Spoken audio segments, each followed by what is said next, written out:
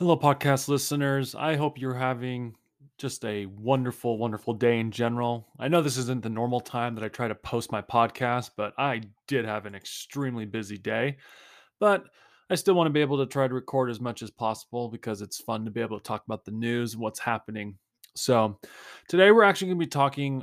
We're going to touch a little bit on Starbucks and the union that's currently happening right now and how that's going. We won't cover too much on it, but it is good to be able to talk about it.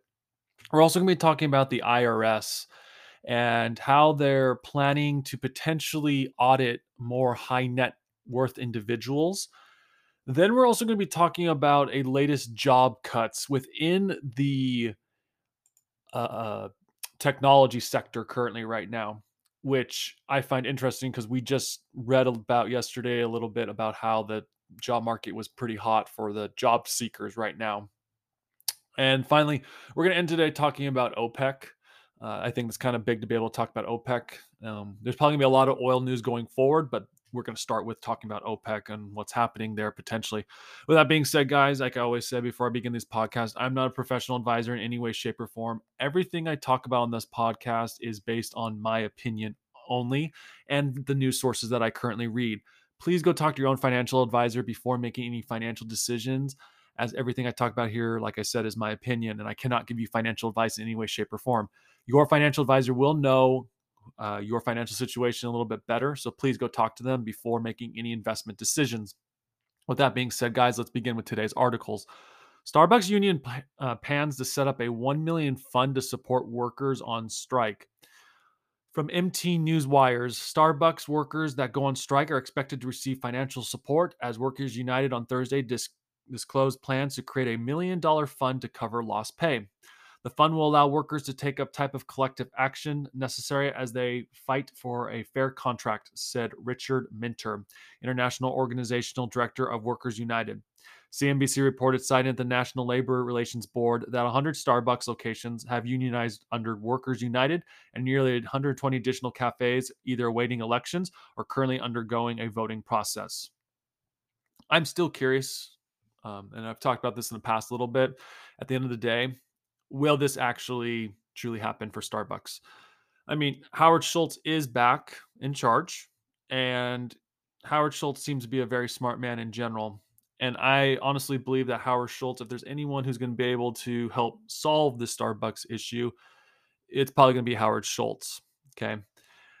I spoke to a friend of mine, or an acquaintance, I guess you can call it, the other day, and I was asking them about Starbucks and how things were going there, and they said like, "Oh yeah, the union thing's happening, but it's mostly back in the East Coast." And then they had also mentioned that Howard Schultz came back, and things seem to be getting a little bit better for them.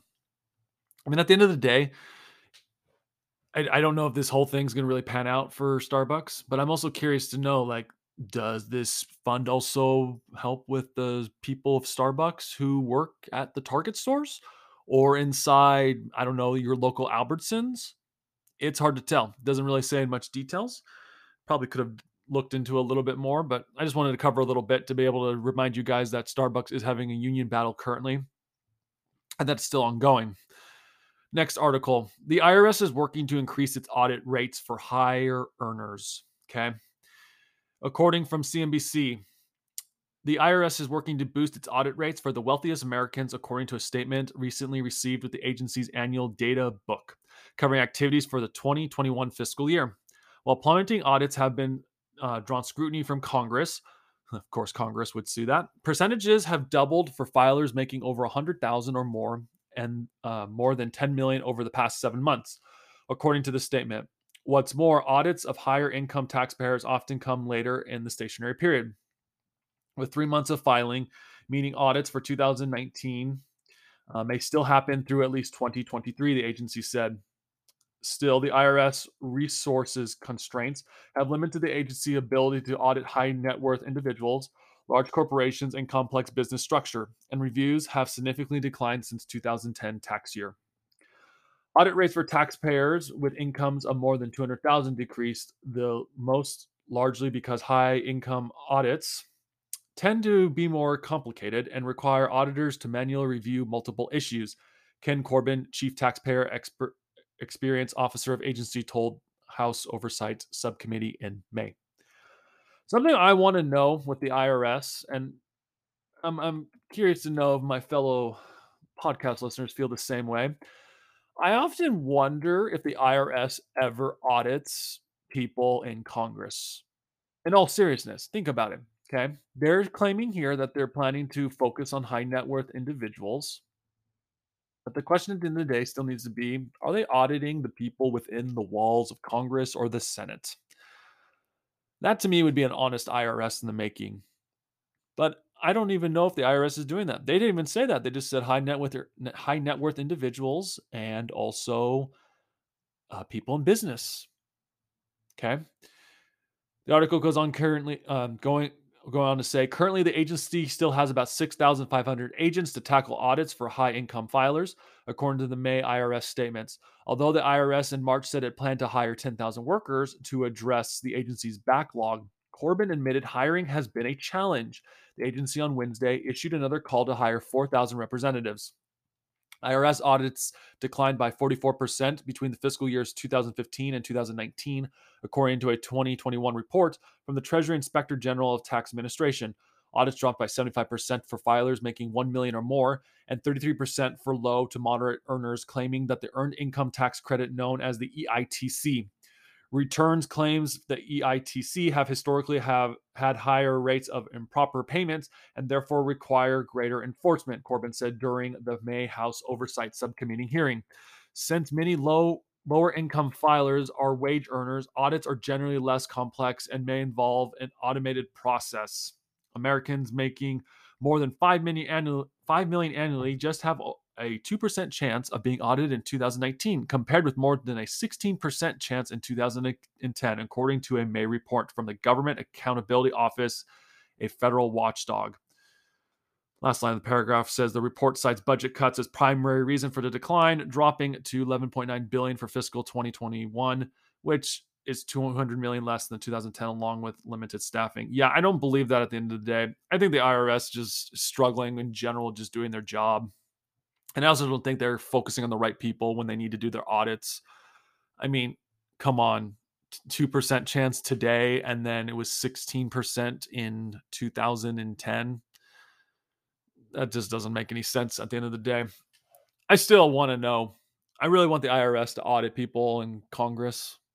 It would be nice, but I don't think that's ever going to happen. And I think the IRS at the end of the day is, I mean, if they're looking for 10,000 new workers, they're probably not going to get the 10,000 new workers that they're really looking for, which means a lot of these audits aren't going to happen until probably later down the line. So, yeah, remember that, guys. Interesting, interesting article to have looked over with the IRS. Next article, US tech sector sees the highest job cuts in May since December of 2020. Now, yesterday, I believe we talked about how it was the hottest job market. This article kind of goes against what we talked about yesterday.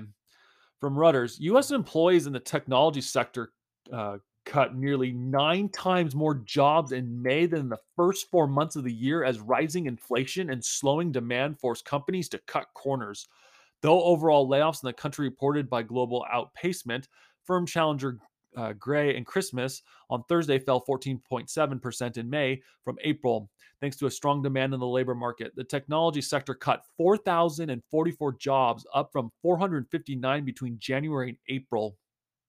It is the highest monthly total since December of 2020, when the tech companies cut as many 5,253 jobs. Many technology startups that saw tremendous growth in 2020, particularly in the real estate, financial, and delivery sectors, are beginning to see slowdown in users, and coupled with inflation and interest rates concerns, are restricting their workforce to cut costs, said Andrew Challenger, Senior Vice President of Challenger, Gray, and Christmas. The impact of the Ukraine crisis, a 4-decade high inflation, and rising interest rates has led to forecasts to cuts by companies such as Snap, Inc., and Microsoft, while others like Meta Platforms have slowed hiring to rein in cost. Yeah, Microsoft the other day said that they had to be careful with who they're hiring. Sounds like this person reporting on this article didn't really look into that a little bit. Anyways, continuing on, fintech companies also announced 268% more job cuts in May than in the first 4 months in 2022. The report from Challenge Gray and Christmas said. However, the number of Americans filing new claims for unemployment benefits unexpectedly fell last week. Initial claims for state unemployment benefits fell 11,000 to a seasonal adjustment of 200,000 for the week ended May 28th, the Labor Department said on Thursday. Yeah, I'm curious to know how the jobs report's going to look soon. If they're cutting all these jobs, I mean, it's hard to tell currently, but it it's just weird to think they're claiming this is the hottest job market, and yet these tech companies are having to cut jobs. And this actually ties in a little bit to what's happening with Microsoft a little bit more because Microsoft just reported this too. Microsoft lowers fourth quarter guidance, citing unfavorable foreign exchange rates. Is it really the exchange rates? Let's read. According from CNBC, Microsoft on Thursday lowered its fiscal fourth quarter guidance, citing unfavorable foreign exchange rate movement. In an investor slide deck, Microsoft said it expects to report $59.94 billion and $52.7 billion in revenue for this quarter. The company previously forecast fourth quarter revenue in the range of $52.4 billion to $53.2 billion. Microsoft also slightly cut its earnings forecast for the quarter, saying it now expects to report adjusted earnings per share of $2.24 or $2.32. Previously, the company projected adjusted earnings per share between $2.28 and $2.35. Okay. Wall Street is expecting fourth quarter revenue at $52.87 billion and an earnings per share of $2.33, according to the consensus among analysis polled by Refinitiv. Microsoft financial chief Amy Hood has suggested in April that exchange rates could impact guidance. Quote, we expect other income and expense to be negatively $50 million, reflecting FX measurement impact based on market conditions in April, Hood said. Similar to the rest of the guidance, further equity and FX movements through Q4 are not reflected in the number. And of course, this was on Thursday, so shares of Microsoft closed up 0.7% on Thursday. I don't believe that. I honestly believe right now there's probably a lot of small businesses that are probably not able to hire as many people. Okay. Small businesses use a lot of Microsoft products. And if small businesses are having to cut back, it might be that Microsoft is not making as much money either because, I mean, you have Microsoft Teams that a lot of companies use. Obviously, you got to pay for Microsoft Excel and Microsoft Word that companies might use. Even I think the email system that Microsoft has that a lot of small businesses use. Is it really the exchange rate? Or is it that there's a lot of people potentially getting laid off? It's hard to tell. But I often wonder if Microsoft's also trying to do this now so that when they do report earnings that they're not going to be hammered as much.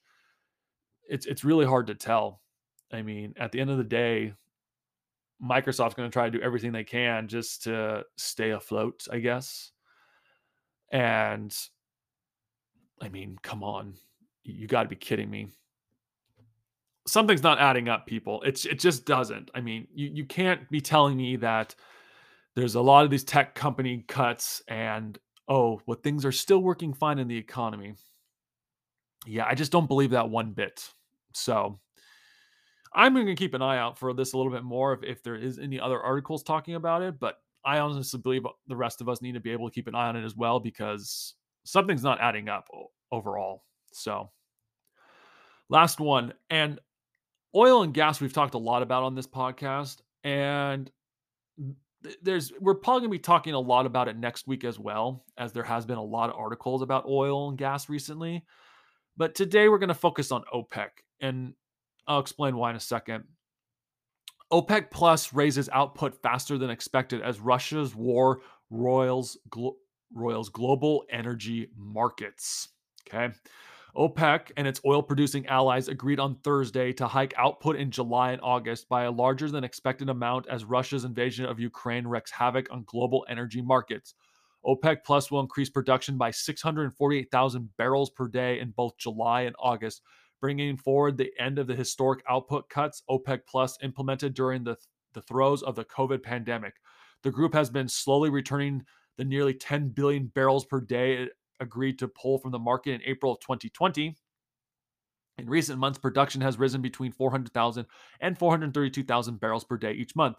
Oil prices reversed earlier losses during mid morning trading and continued to move higher during the session.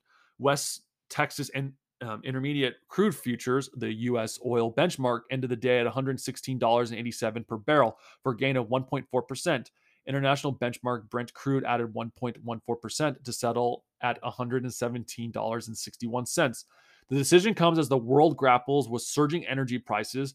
Governments, including the Biden administration, have been calling on producers to raise output in effect to dampen oil's wild ride. Yeah, we've talked about this a lot on this podcast. President Biden, if you really care about handling this issue, you should also allow oil to be drilled within the United States instead of saying, oh, we're going to rely on OPEC. Continue that thought later, though, in this when we talk about it. White House Press Secretary Karen Jean-Pierre said the administration welcomed OPEC Plus announcement. Quote, we recognize the role of Saudi Arabia as the chair of OPEC Plus and its largest producer in achieving the consensus among the group members, she said in a statement before adding that the United States will continue to use all tools at its disposal to address energy prices pressures.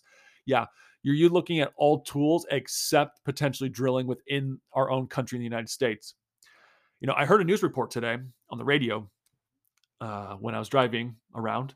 And ironically, when I had to buy gas today and it cost me like $80 to fill my tank here in California. But there was a report from Chevron.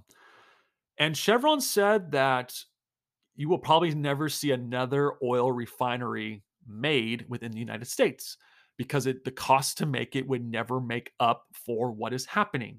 Okay.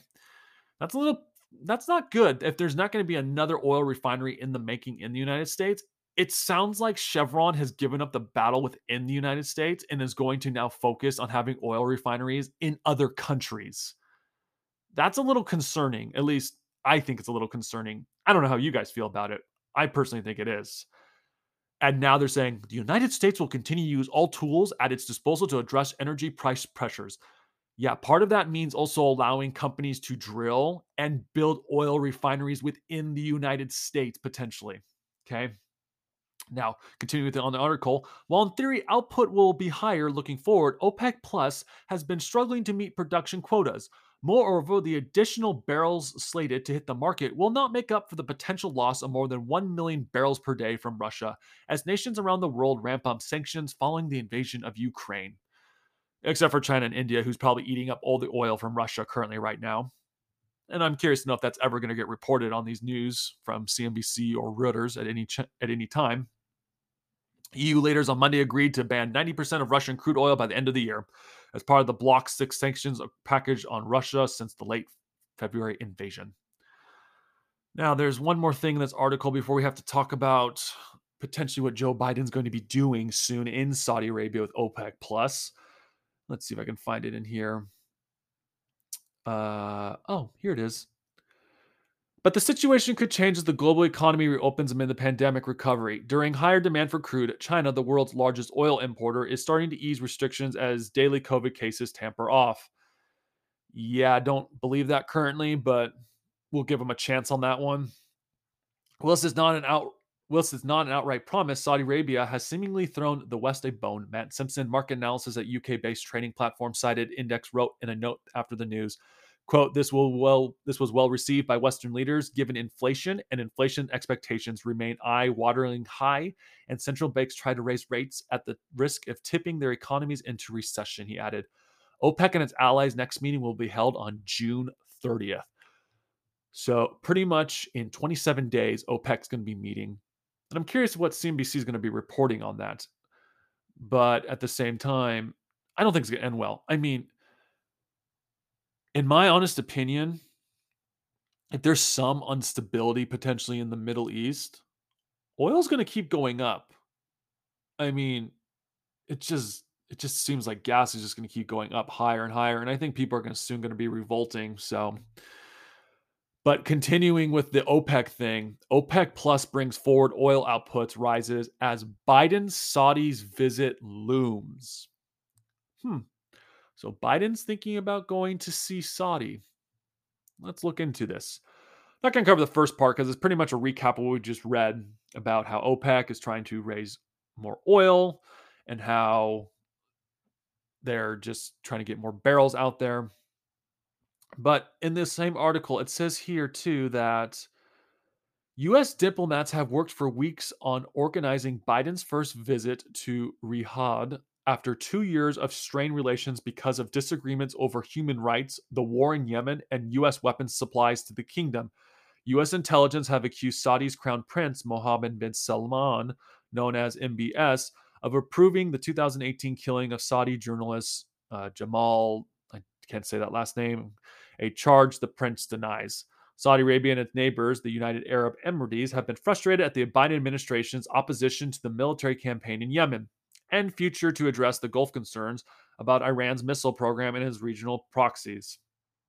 With the Ukraine war adding to the tight crude oil market, the U.S. administration has sought more supplies from Gulf allies such as Saudi Arabia, as well as from Iran, whose output has been restricted by U.S. sanctions that could be lifted if a nuclear deal is reached, and Venezuela also under U.S. sanctions.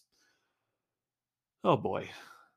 Good to know that potentially there's going to be issues in Iran soon, and maybe even in Venezuela. We talked about the Venezuela thing, but the Iran thing's kind of new. Biden's approving rating. This is where things we got to talk about a little bit before we end today's podcast. Rocketing gas line prices have driven U.S. inflation to a 40-year high, hitting Biden's approval rating as he approaches midterm elections.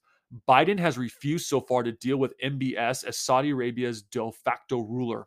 A source briefed on the matter said Washington wanted clarity on oil output plans before a potential Biden visit for the summit with Gulf Arab leader, including MBS in Riyadh.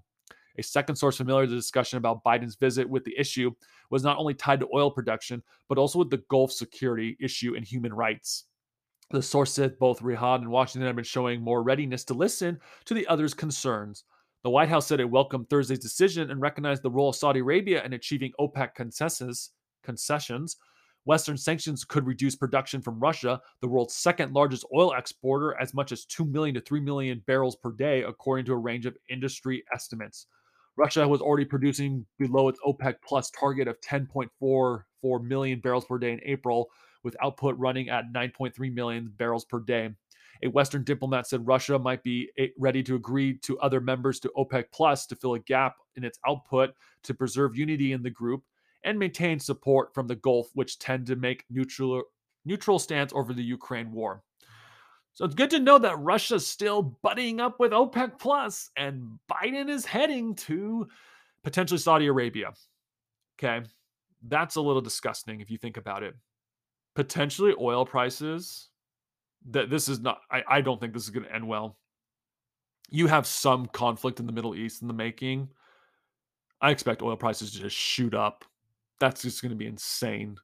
Then what's going to happen? How are people going to handle this at the end of the day? Okay, continuing on. A Western diplomat said that Russia might be ready to agree with, and we've already talked about that. Oh, yeah.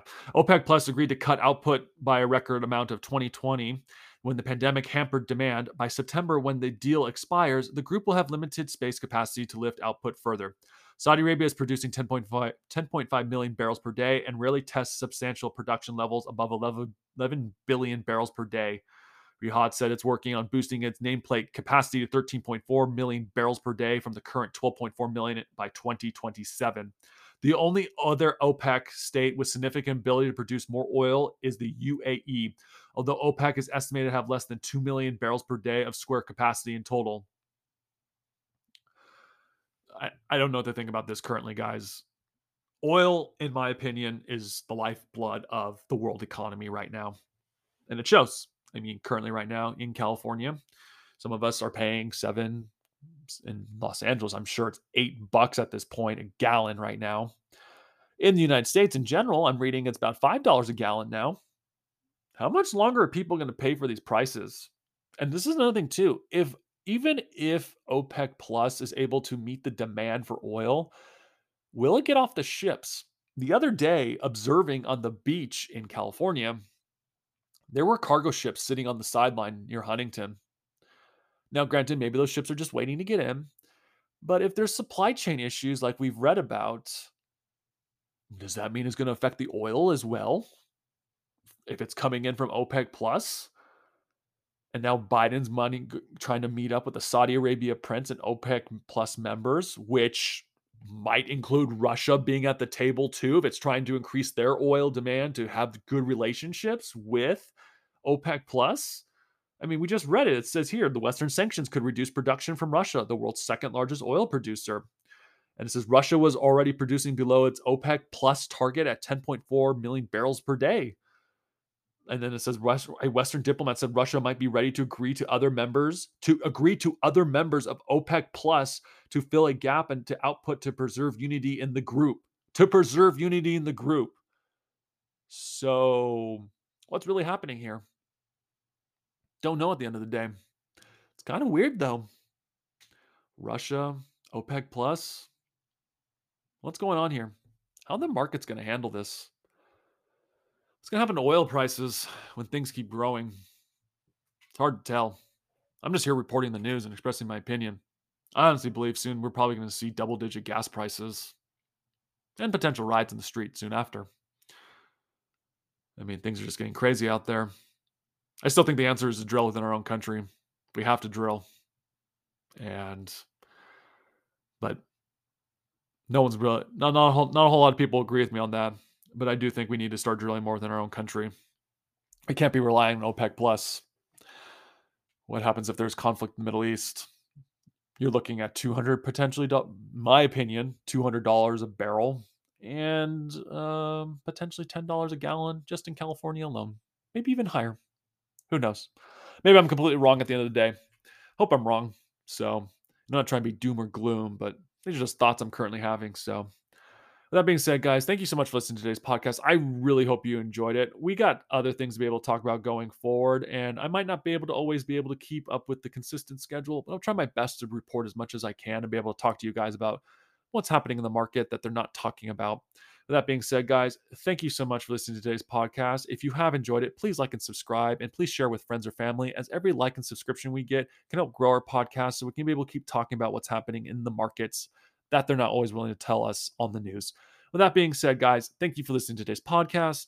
Thank you and goodbye.